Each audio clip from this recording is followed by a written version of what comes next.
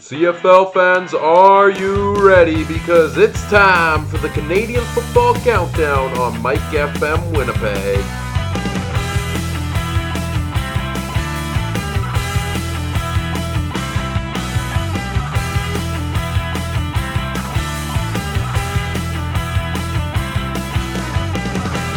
The Canadian Football Countdown starts now. Well, only in the CFL. There's a lot of things we can normally say about that, but perhaps this week tops them all. A team that loses a game after their opponents miss a game-winning field goal, only to lose by a single point on a rouge because you play on a soccer field that has the end zones too small. Yes, the Toronto Argonauts came oh so close to their first win this season in a pretty dramatic finish that has people up in arms over whether or not we should get rid of the rouge, and perhaps we'll talk about that here as we talk about all of the top storylines from around week 4 in the CFL. This is the Canadian Football Countdown. I'm Ryan Coop alongside Michael Garrell. Mike, how are you doing this evening? I'm just trying to do some quick research about Corey Chamblin's regular season losing streak, which I think has hit middle double digits. Or I think it's at 12 now. 12? 12, yeah. I'm going to check this. Remember he had that long losing streak which got him fired in Regina, and then you don't count preseason according to the stats, but no, it's a very interesting situation just to build off your intro. And good evening, by the way. Good evening, yes. Good week, Mike? It was okay. All right. Lots of relaxation and back to reality for me a little bit. Did you get a chance to catch any of the football games this weekend? I did. 2 of them live, and then 2 of them using the fast forward function on my PVR this afternoon. Which is wonderful sometimes to be able to fast forward through those games. PVR is a wonderful invention. And you can get through a game in under 2 hours if you skip all the commercials. Yeah, pretty much. And the lengthy reviews cut it down to about an hour. Yeah. Very interesting week that kind of turned things on its head a little bit. We had some upsets this week, some blowouts, and, crazy finish as we've teased here between the BC Lions and the Toronto Argonauts. So we are going to go through this week and try to switch up the format a little bit, constantly evolving here over at the Canadian Football Countdown, talking about the top storyline from week 4 for each of the teams that played. So we do have the Magical Hat back this week with all of our team names in there. But the Magical Hat doesn't have a sponsor yet. No, not yet. If you would like to sponsor the Magical Hat, send us an email, CanadianFootballCountdown@gmail.com. We did take Edmonton out of the hat this week because they did not play, so we do not have any top storylines from their bye week because there was nothing super juicy in terms of information coming out of them. But we will talk about the other 8 teams here, get into our CFL Pick'em, CFL Fantasy, and yes, more movement in mine and Mike's CFL Fantasy league here as we look to tailor our rosters a little bit. We'll get into that a little bit later. But before we get into things, Mike, I do want to let everybody know that we are a proud member of the Canadian Football Podcast Network. Check out cfpodnetwork.ca and at cfpodnetwork on Twitter for all of the other great shows. And lots of great content coming out each and every week, so make sure you check them all out once you're done listening to this show. Mike, would you like to grab the first team out of the Magical Hat for us to discuss here after week 4? Toronto. All right.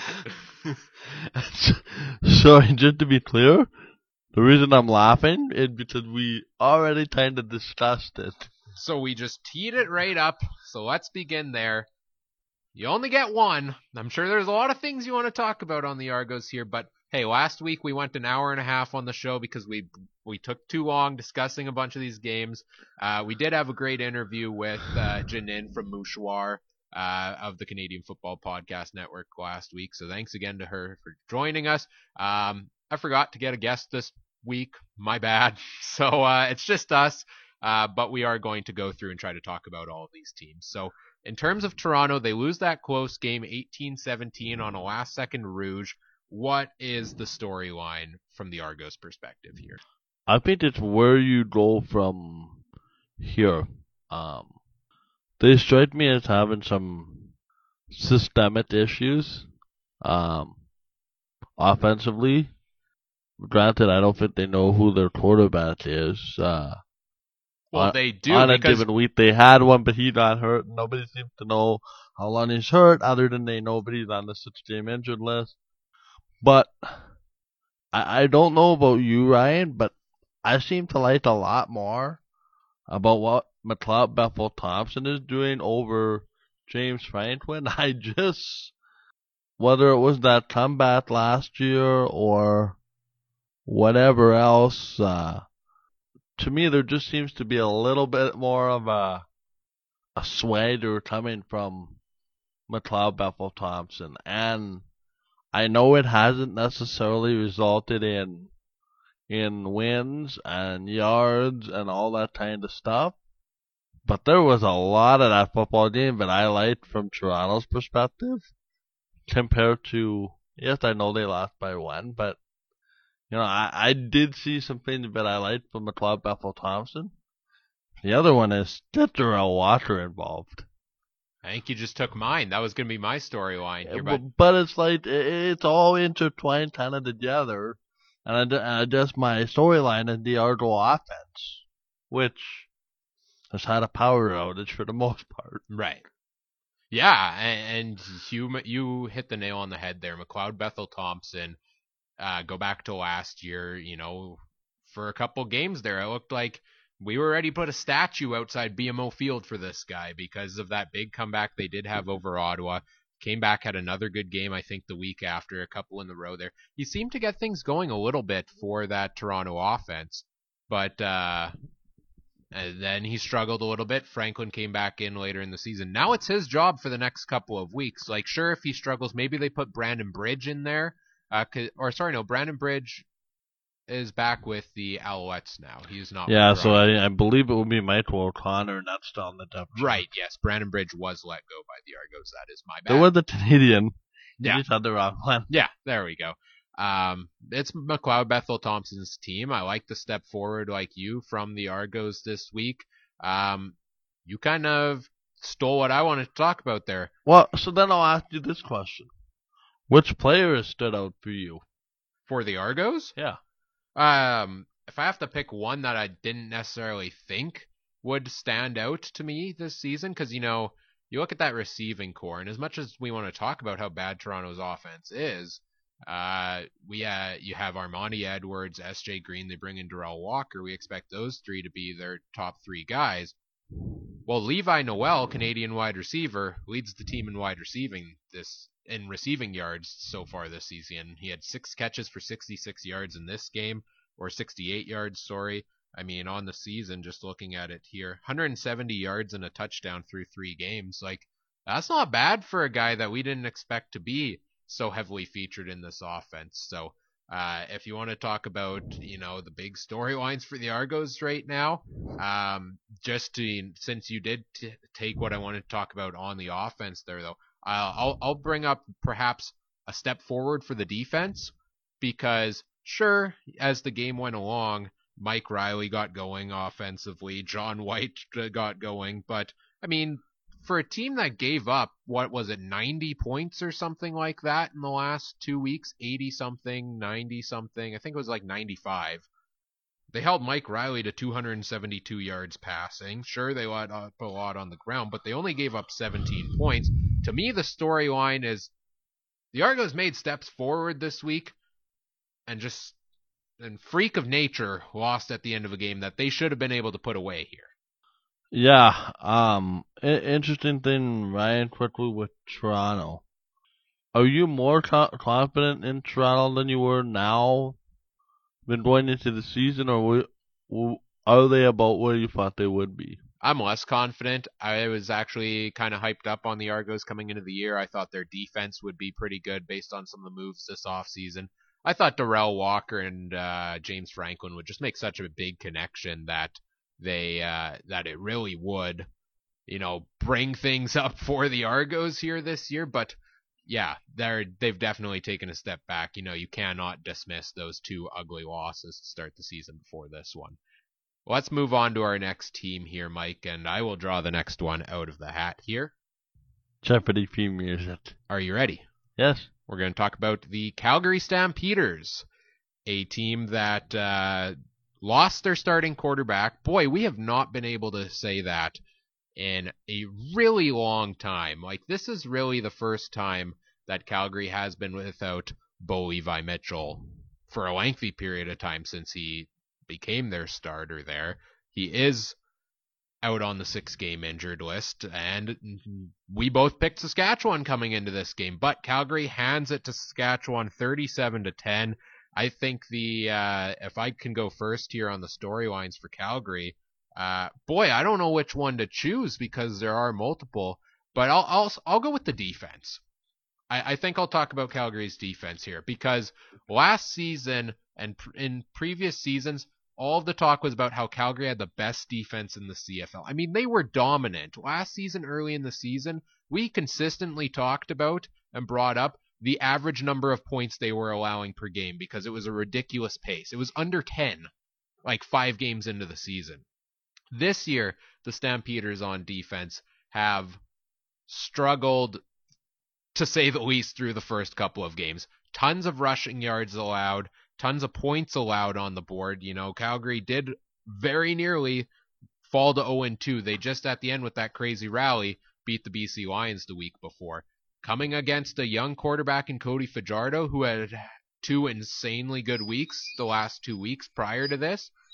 And with William Powell at running back, a lot of people expected them to, eat up this Calgary defense this week. The defense shut them down. Cody Fajardo had 89 yards passing in this game. They really couldn't get much going at all. He got pulled at some point. Huge step-up game for the Calgary defense, and this team is now with 2 straight wins. Gonna start getting a little hot here, Mike, and give it no time, and it's gonna be back to the Calgary Stampeders we know. My storyline is Nick Arbuckle. Oh boy. Another reason you can't count them out. He makes the big comeback in his first start. First start of the first appearance, I guess you could say, this year. And kind of basically picked up right where he left off from the last game on the weekend. But just how he seems to elevate his game when a lot is expected of him. And he answers the bell.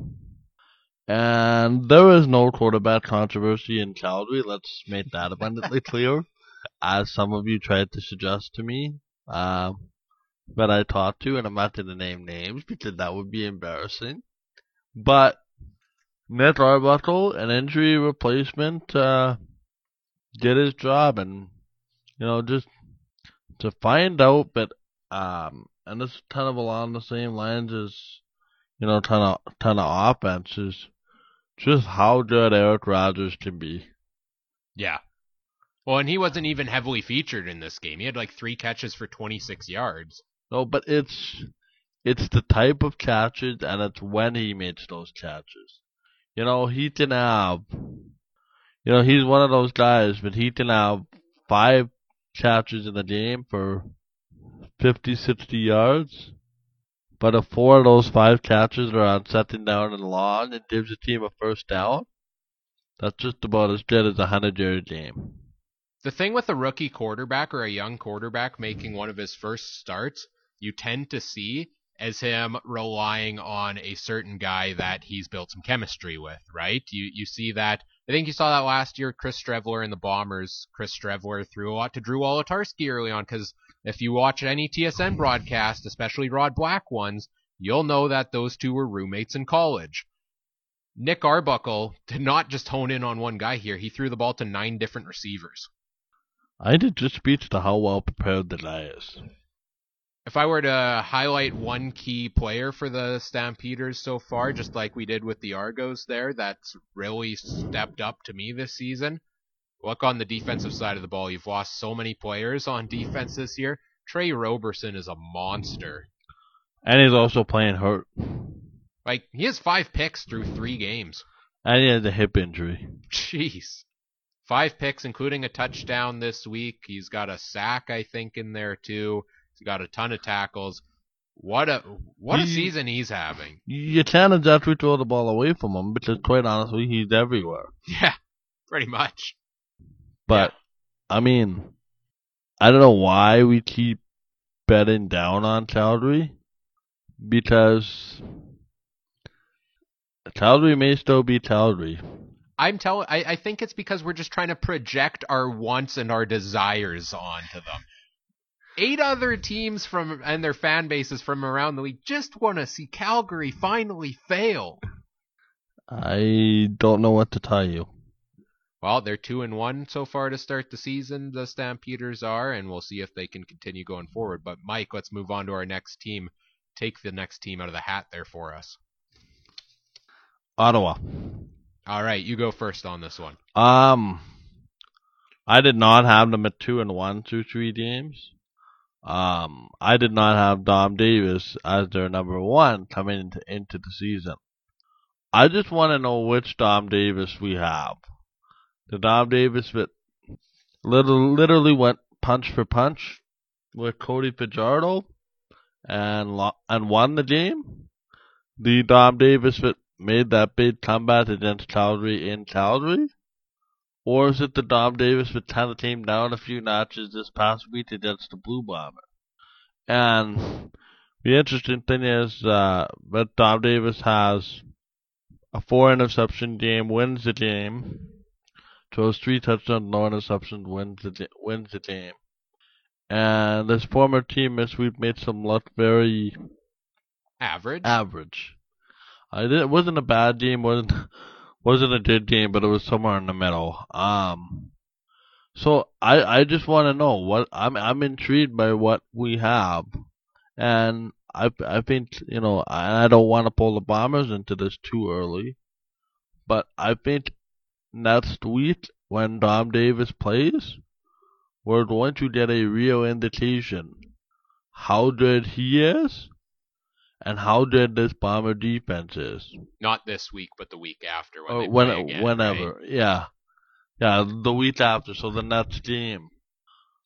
Because, you know, if he comes out and lights it up again, then the Bomber defense is very good, did a very good job of neutralizing that. And, you know, if Dom Davis is average again, well, then we kind of have this 2 good games, 2 bad games, 1 good game, 1, you know. So to me, I want to see Dominic Davis continue in a bigger sample size. For me, the storyline with Ottawa kind of plays into what you're talking about with Dom Davis. It's the sudden offensive inefficiency in this game, and maybe it's chalk that one up to the defense they're playing against, and a very good Bombers defense that I'm sure we'll get to a little bit later here yet. But the big one for me that's noticeable, where's Brad Sinopoli? You asked before, where's Darrell Walker and why isn't he being used by the Argos? And granted, through 2 games, Ottawa had some pretty good offensive success there. But through 3 games, Sinopoli has just 13 catches for 127 yards. Last season, we would have probably seen him put that up in a game and a half, if not just 1 game. Maybe it is just, you know, that Davis last season was a backup. He was probably practicing with some of these younger guys like RJ Harris, Dominic Rhymes, and I know those guys kind of got more so into the starting lineup, especially Harris as the season went along. But you almost see that sometimes, that the younger starting quarterback goes and makes utilizes his younger receivers to try to build some chemistry with them there. So Brad Sinopoli's kind of been now a secondary piece to that offense almost. And maybe after the struggles they had this week, because they didn't have the ball for very much. Like, time of possession wise, it was 39 minutes to 23 for the Bombers. Like Ottawa had the ball for 23 minutes. I think they only had the ball for 7 minutes in the second half. Yeah, the Bombers dominated time of possession, aided by penalties, of course. And so for me, the thing is, where specifically from this week, my storyline with Ottawa, they didn't run the ball, just 6 carries for 18 yards for Moses Madu. They were not behind that terribly much where they couldn't. They almost got back into the game here. And they didn't use Brad Sinopoli, who's been known as like the most sure-handed second down target you could have in the CFL. So, that aided with the penalties you talked about. That, to me, is why Ottawa lost this game. If you had to choose a player that has stood out for you so far for the Red Blacks, who would it be? Dom Rhymes. I mean, the guy catches the ball, right? I mean, where would this offense be without him? I mean, everybody would say, well, if he's not so successful, then you may as well get Brad Sinopoli some touches. But he's going so well that, it kind of takes the pressure off of Sinopoli. Also, shout out to Lewis Ward, who still has his ridiculous streak going after a 53-yarder straight down the middle. What a beauty. I'll make the projection right now. He will not be in the CFL next year. He's going to the NFL. He should. And not just as a security guard, like as a kicker. Yes. All right, let's move on. Next team on the list. I have drawn the name out of the hat, and we are going to the Prairies to talk about the Saskatchewan Roughriders. I better be nice. I'll go first on this one because I drew the name out of the hat. I'll say his storyline for me for the Riders in this game really was more so a life lesson for CFL fans in general. Cool your jets.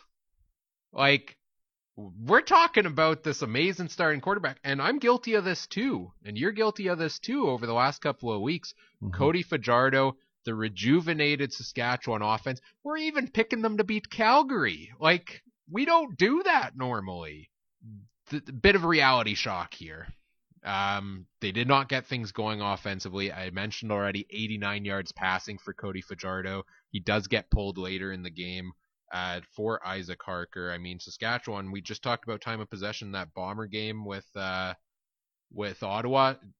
Saskatchewan actually somehow does have the ball for 5 more minutes and yet puts up only a total of 234 yards of offense. Well, that was in large part because of some big kickoff returns. That was kind of set up. Right. But again, I mean, to touch on your point, it just goes to show how big of a sample size we need for quarterbacks before we can definitively say, mind you, it seemed to work all for Bo Levi Mitchell right off the hop, but not everybody's Bo Levi Mitchell. Yeah. Well, and to be fair, he's had 2 good games, 1 bad game. I still think Cody Fajardo can be a solid starting quarterback. How much you chalk it up to the short week? I mean, they had 1 practice. And maybe that's... And a rejigged offensive line somewhat. And maybe that plays into it as well. But they got nothing going in this game. This game was a nightmare for the Riders offensively. It was amazing how much Calgary was able to neutralize them. They wouldn't let them get to the outside to make that throw. Yeah, and as a guy who is a mobile quarterback normally, if you can contain him in the pocket and he's got nowhere to run... Right.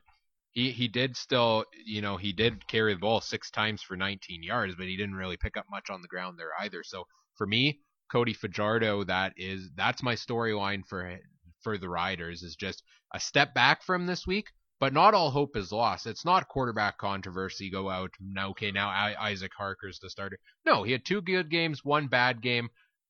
I guess storyline for me is more so, let's see what we see from him next week. How does he bounce back from this? If you want to be a starting quarterback in the CFL and maintain your place, because you have time now with Zach Collaros on the injured list, you need to have a bounce back game this week. Challenge is yours, Cody Fajardo. Your storyline. I'm going to issue that same challenge to the Saskatchewan defense. They did not let that against Hamilton. Gave up 44 to Ottawa. Played a really good game. Week before last. I forget who it was against. My mind's drawing a blank. Toronto. Toronto, but quite honestly, we know what Toronto is now. And now all of a sudden the defense is kind of gone back to let's give up 40 points, let's give up lots of space and let people make tackles after a 15-yard gain. And It's not like it's out of this world quarterbacks that we know of yet that are beating them, right? It was Dom Davis and it's Nick Arbuckle. And that to me is concerning. My bigger question is, what's your identity on defense? I have a hard time, Saskatchewan doesn't already get to the quarterback very much, but yet their man-to-man isn't the greatest in the league. So, my challenge to Jason Shivers is, what's your identity? Like, how do you want to play? Like, it's way too contrasting styles through 4 games, and in each game we've seen something different, for the good or for the bad.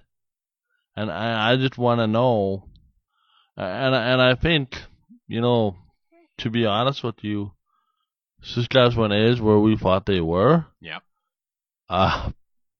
500 to slightly below 500 to maybe 8-10, somewhere around there. So I don't know. It's you get flashes of brilliance, and then you get games like what you had on the weekend. So maybe that's to be expected. Every team has those good games, and then all in all, I think as a whole for Saskatchewan, we need to see what are they.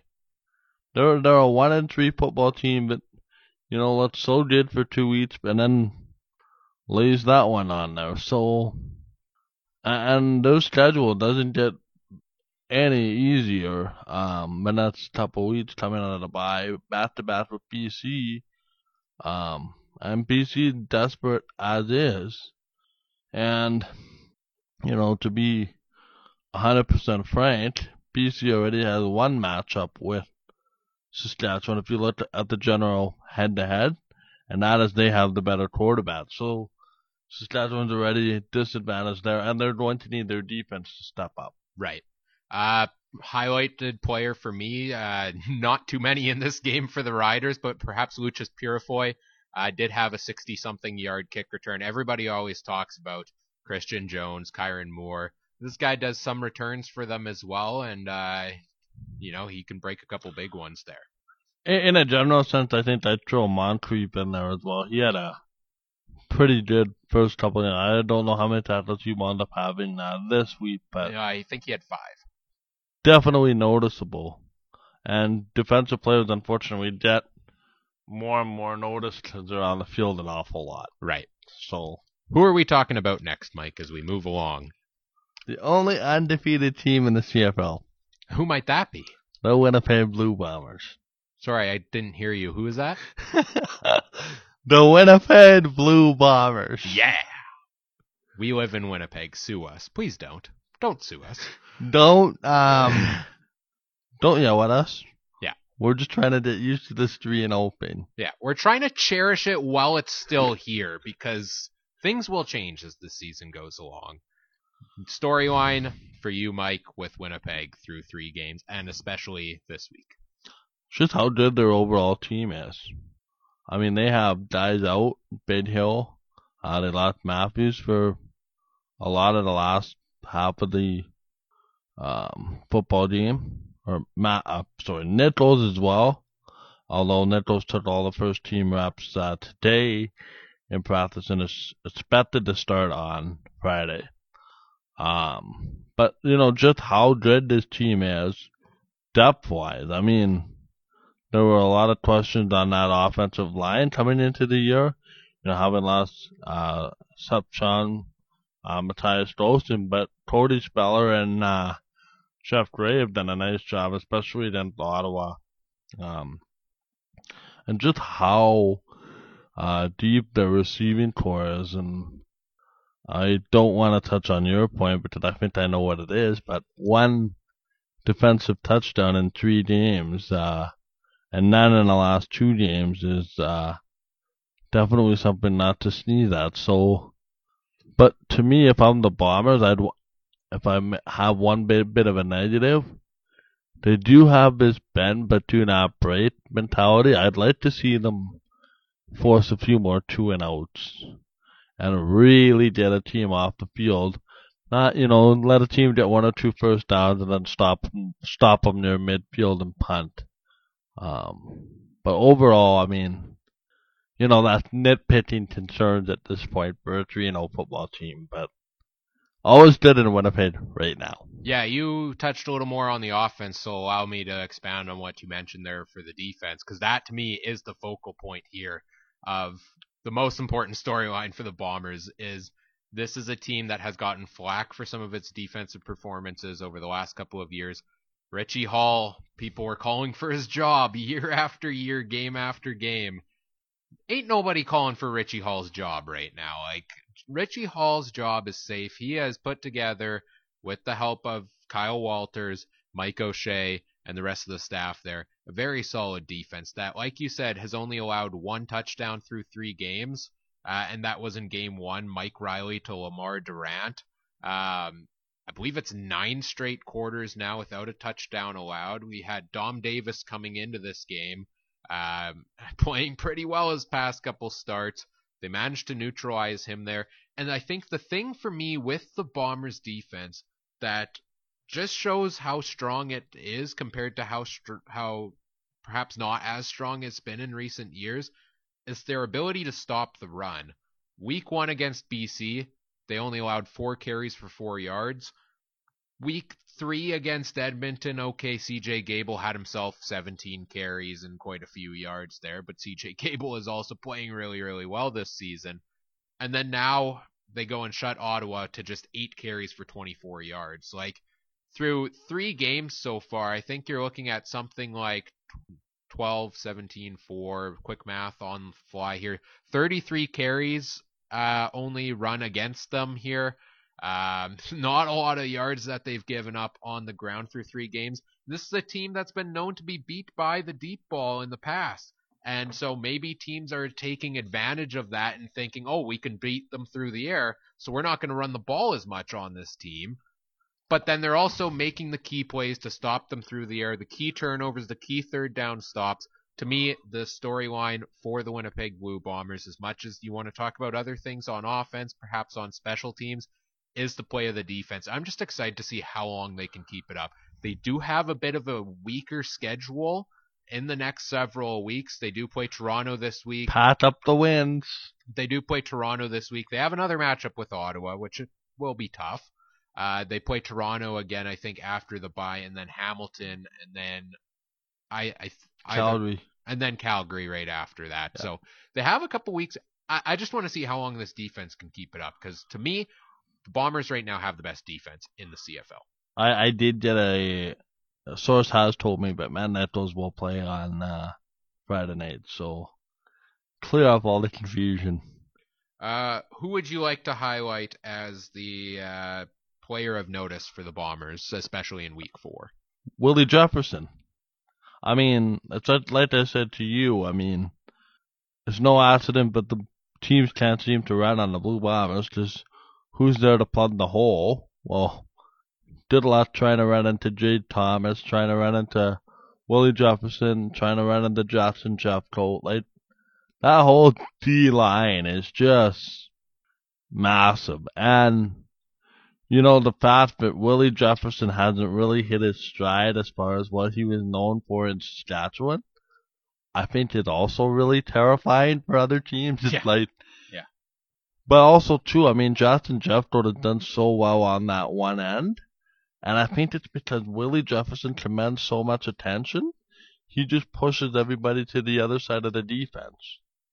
And his knockdowns, like his reach, he can disturb a play without necessarily sacking the quarterback, just simply by getting his hands up. Yeah. Yeah, great. And being a presence. Even though he's been quiet so far, it's still been a solid start to the season. He is part of the reason that defense has been so good. I'll say this. Being noticed for being quiet is very good. Because we're not talking about it in a negative way. As in, he gets, turned inside out a couple times a game and that type of thing. So, flying under the radar, I think, for Willie Jefferson is good. Just wait till he finds a deer. and starts getting to the quarterback level. And I wonder if that's a defensive scheme for the Bombers, because as a team they haven't really gotten to the quarterback. So maybe they're focusing on this man, kind of two-man underneath pressure. Moving on to our next team here, I've already grabbed it from the hat. It's a team that we were really high on last week that, I might not be so high on after this performance. The Hamilton Tiger Cats coming off 2 really good performances against the Argos and who else did they beat? And the Montreal Alouettes that they played just this week again in the rematch. I say it all the time. When it comes Your to notes, star, asterisk, whatever you want to call it. When it comes to home and home series and pick 'em, you take the split. And I didn't take the flip and split. Should have taken the split. Because, yes, Hamilton does lose this game. I think the storyline for me, and I'm going to be a bit negative on the Ticats here, because, and maybe it's a little hypocritical of me because I was so high on them last week after those 2 wins.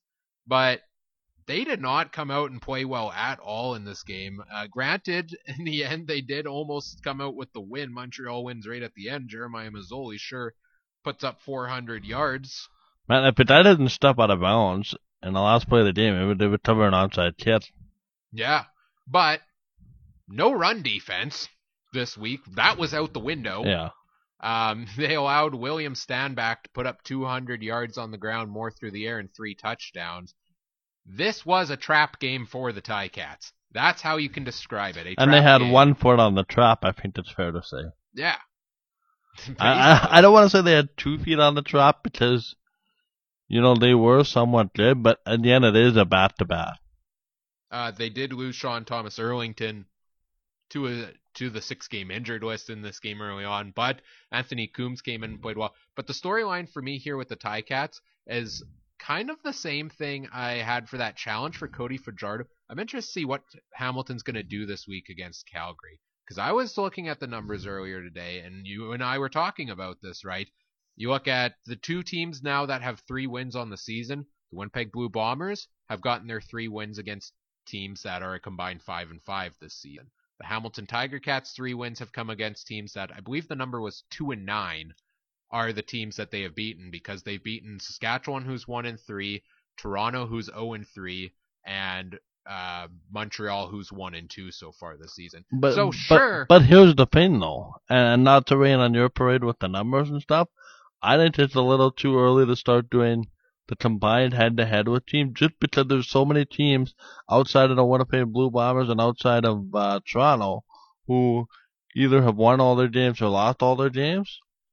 Everybody else is somewhere in the middle between 1 and 2 wins. Yeah, that's fair. That's a valid point. So I'm not doom and gloom saying, the season's over for the Ticats here. I'm just saying they fell into the trap because they beat 2 teams they should have easily beaten, and they easily beat them. This week they fell into the trap, especially after they beat the same team the week before. And they fell for it, and they got the loss because of that. This is a game they should have won, and at the end of the day, they didn't. So that's my storyline. What is yours? Well, my storyline is when Addison doesn't make it into your lineup after having a really good first couple of games. Well, he was injured.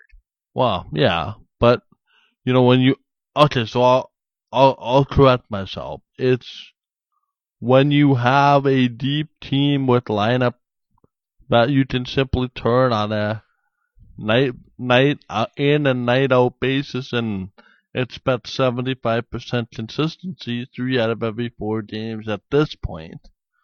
I don't think there's too much to criticize, but let's see when the games get tough, because for my recollection, you can correct me if I'm wrong, the only West Division team the Hamilton Tiger Cats have played is Saskatchewan. Correct. So they have not seen Edmonton, they've not seen BC, they've not seen Winnipeg. And they've not seen Calgary up until this point. So, the tougher competition seems to be out west, with the Bombers 3-0, and then the Alberta teams at 2-1, the Riders 1-3, and BC 1-3. So, to me, I just want to see, I like what I've seen from Hamilton.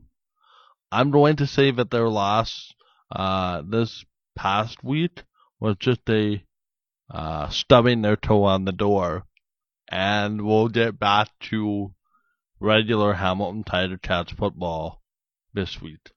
Player I want to highlight for the Ticats. It could go a couple ways here. Honorable mention, I'll go Jalen Acklin, who had 8 catches, 120 yards, and a touchdown.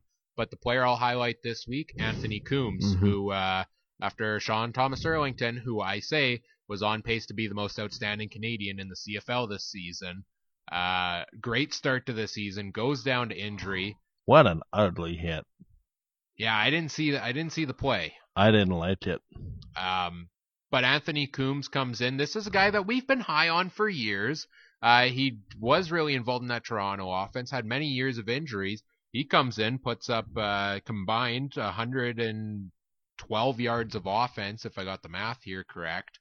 Not a bad performance. So I think it earns him the starts over the next couple of weeks for the Ticats, and we'll see what Coombs can do, and hopefully he can stay healthy and make some magic. So that's my player to highlight for the Hamilton Tiger Cats. I think the Oilers made a mistake letting him go, but that's just me. I would agree with you. 2 teams left to talk about. You get the second last one. Oh, man, this is kind of beneficial. A team that I kind of lit on fire last week made me rethink that this week. So we'll talk about the Montreal Alouettes, who just beat the team we talked about, and much like a couple of other teams, I think they're still searching for consistency. They were right there with Edmonton in week number 1, as I recall. Mm-hmm. They won, this past week. They played 4 games to this point. They're 1-2. 1-2, so yeah. 3 games. They very well could be 2-1.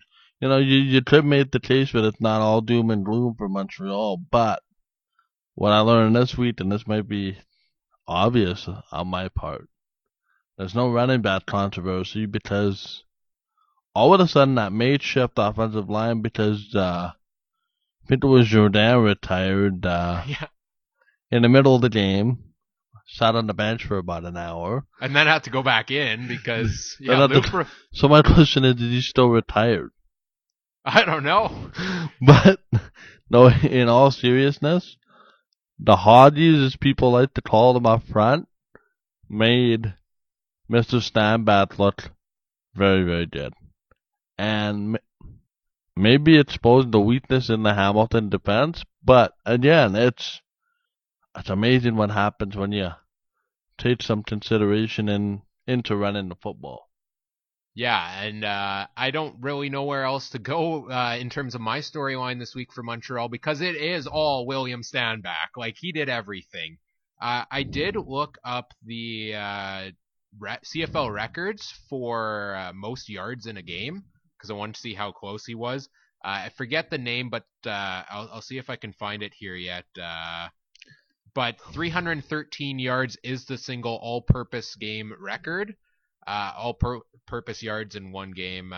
Yards from scrimmage is what they call it, rushing, receiving. William Stanback had 249 and 3 touchdowns. I almost put him in my fantasy lineup this week, but I took him out, and we'll get to fantasy in a little bit. 43 points for Mr. William Stanback. There's your difference, whatever you lost by. Yeah.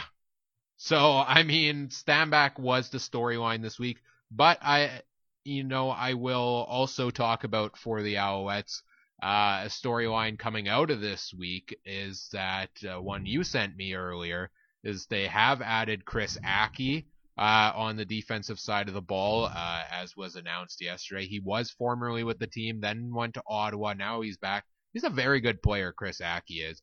And we thought Taylor Loeffler was going to be out long-term on the injured list, but it looks like he could be back this week. So offense picking things up a little bit for Montreal. Defense gets some help back there. Maybe we'll see a bit more of a strong Montreal team going forward. I will go out on a limb and suggest that playoff football is coming to Montreal this year. Oh boy. I mean, we said it before the season, right? And I think it's seriously time that we revisit that idea.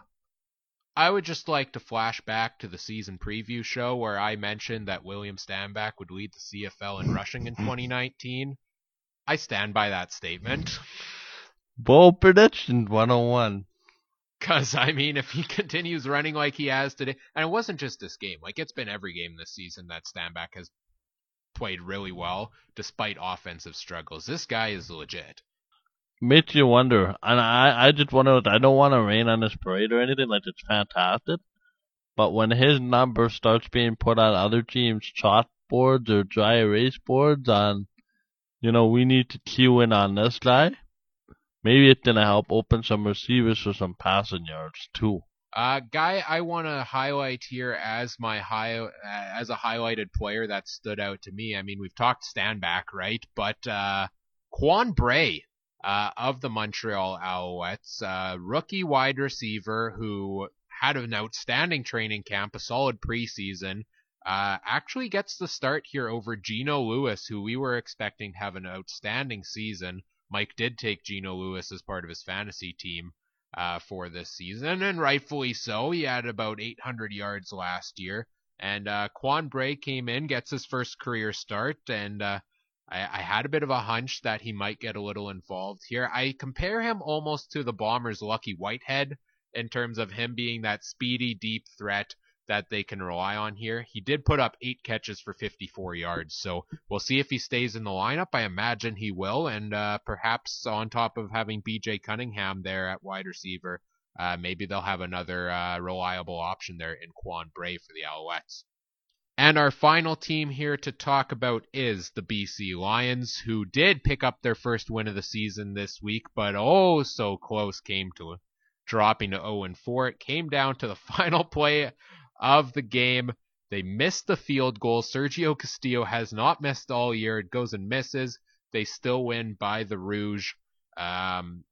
What is the storyline for me for the BC Lions? I think I got to go with Lamar Durant. Is that fair? Absolutely.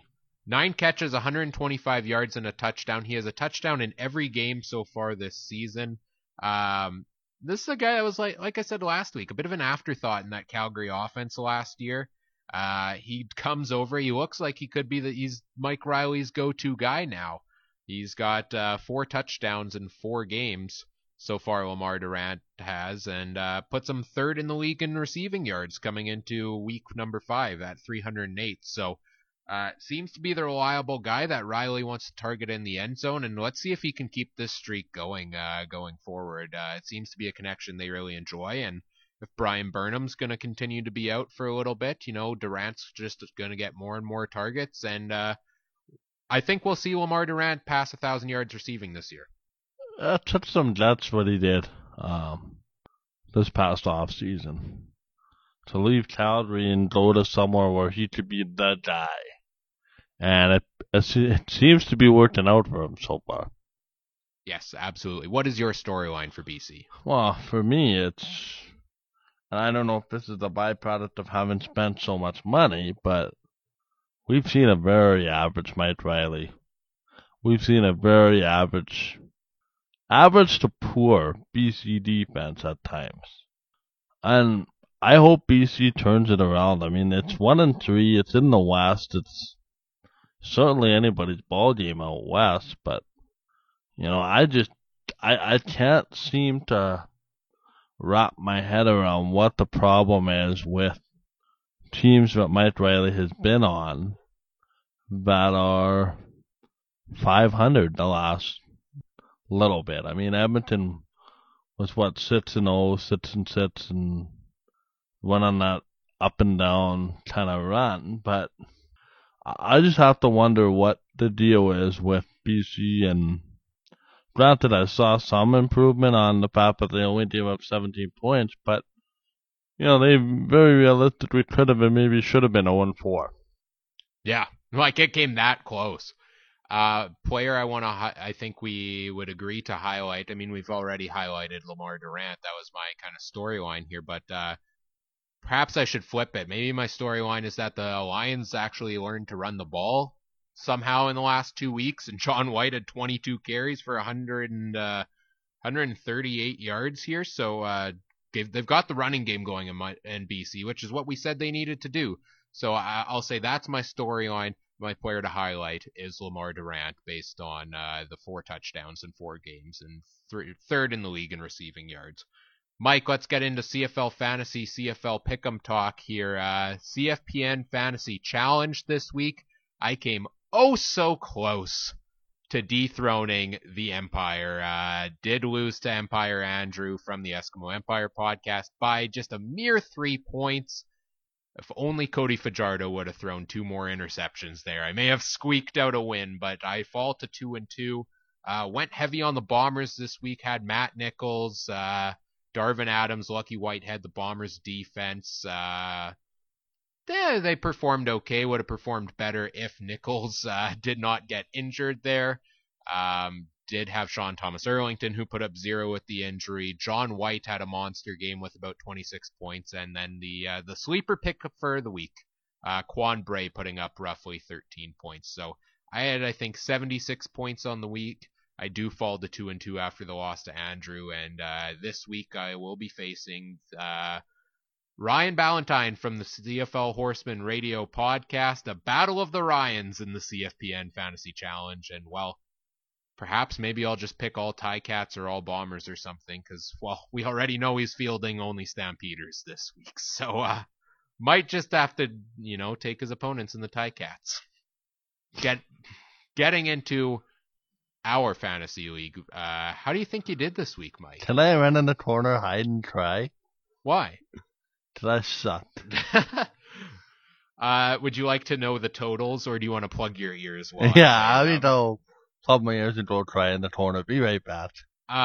Myself this week, I put up 180.02 points, led by top performers in, William Stanback, 42.9, Jeremiah Mazzoli, 22.44, Mike Riley, 15.48, and Lamar Durant, 18.5. Mike, you unfortunately this week had 59.46 points. What happened? But I had a quarterback and a receiver on a bye, and another quarterback who didn't perform too well. So fair enough. Right a ton on the wall, and when your team has a guy that rushes for over 200 yards and 3 touchdowns, I knew on Thursday night I was done like dinner. Your top performers: Andrew Harris, 13 points. TJ Lee had 12. Drew Wolotarski had 11. Just trying to go back and look through here. You did have a lot of guys put up 0 because you had a lot of guys on a bye week, like you mentioned. Cody Fajardo, 5.46. William Powell, 5.7. Trades for the week, Mike. The floor is yours for your 2 trades this week. What are you going to do? Yes, I will drop Brady Oliveira. I will pick up John White. I will drop Darrell Water. And I will pick up Eric Rogers. What's the thinking behind these 2 moves? Well, I mean, I can't quite honestly have a guy on my team who hasn't yet performed. I just had the ball thrown to him 4 times all year in Darrell Water. And I want to see if Nick Arbuckle can continue that chemistry with Eric Rogers. And my idea is the Canadian running back pitching one up for a guy that's been injured, and I do like the bat-to-bat 100-yard games from John White, who's going to suffice over Brady Oliveira, who likely will not see the field the rest of the regular season, unfortunately. And you did have the Canadian flexibility because you did take so many early. But it just happened to be that John White is Canadian, and he isn't? No, John White is not Canadian. Are you sure under the new rules? Maybe under the new rules. We'll look into that. But anyway, yeah, it is flexibility and the best running back available. Fair enough. I will make 2 trades as well to keep tinkering with my roster. James Franklin's on the 6-game injury list, so I will swap him out, and I will put in Bombers quarterback Matt Nichols. I think he'll be healthy and fine to go this week, and will be starting like you mentioned. For me, with Matt Nichols, it's just the touchdowns he throws. He does, I believe, have the most touchdown passes in the CFL so far this season. He would have been on pace for his first 300-yard game of the year if he had not gotten injured. And that offense is opening a ton of things up. So I'm taking Matt Nichols for James Franklin. And for my other deal here, Mike, I will be swapping out a defender and I will be swapping out the guy who is probably the best defensive lineman in the CFL, but because of that is also double teamed by everyone. And I'm going to take Micah Johnson out of my lineup and put in Trey Roberson of the Calgary Stampeders. Like we said, 5 picks so far this season, a pick 6 included for Trey Roberson. I want him in my lineup. I thought about picking him in our draft, and now I want him for sure going forward. So Trey Roberson in my lineup. Quickly here, CFL Pick'em. We've got just about 2-3 minutes left in the show, so Mike, we will need to fly through these here. 2-2 week for both of us last week. I'm 11-4 on the season. You're 9-6. The first matchup of this week has the Edmonton Eskimos and the BC Lions in BC. Who are you taking? I am going to take Edmonton off a bye. Right now, instant Trevor Harris get me a couple of touchdowns and some big yards against a BC defense, but needs to improve in a hurry. Absolutely. I'll agree with you. I'll take Edmonton as well. I think they're the better football team completely here. BC at home, maybe, but they did pick up their first win, but only beat the Argos on a last-second rouge. So I'm not sold on the Lions just yet. So if Edmonton can control the penalties, they'll win this game. Next matchup we want to talk about trap games. This might be a trap game. Winnipeg Blue Bombers host at 3-0, hosting the 0-3 Toronto Argonauts. I have got the Bombers winning at home here. I won't be surprised if Toronto somehow wins. I won't be surprised, especially after Montreal-Hamilton, but in all intents and purposes, the Bombers are the best team in the league right now. Toronto is the worst team. I'm taking Winnipeg. I'm going Toronto. Don't do it, Mike. Don't do it. I'm taking Toronto. I hope Winnipeg wins. This to me has trap game written all over it. Huh? We'll see if you're right. I took Ottawa to beat Calgary in week 1. It paid off, so we'll see if that works out for you. I get where you're coming from with this. Next game has the Alouettes and the Red Blacks in Ottawa. Your pick for this one. Montreal, just build off of what they did. I want to see Dom Davis. Is he for real? I think he's somewhere in the middle of those first 2 games. I'll take Montreal as well. Ottawa took a step back last week. Montreal took a step forward. I don't know. I think Montreal is going to continue to do so this week. And then the final game of the week has Calgary and Hamilton in Hamilton. I'm taking the Stampeders. I thought, I don't know. I'm not 100% sold on Hamilton right now. I thought Calgary looked good last week, and they're getting back into Calgary form, so I'll take the Stampeders. Yeah, I'm taking Calgary by a field goal in this one. Highest scoring game of the week. All right, we'll leave it at that. We are a proud member of the Canadian Football Podcast Network. Make sure you check out cfpodnetwork.ca and at cfpodnetwork on Twitter and check out all of the other great shows. That does us for this week. Follow us on Twitter, CFC on Mike FM. Like, subscribe, review on all the podcast platforms, and we'll be back next week to talk about Week 5 in the CFL. For Michael Garrell, I'm Ryan Coop saying thank you for listening and have a wonderful week.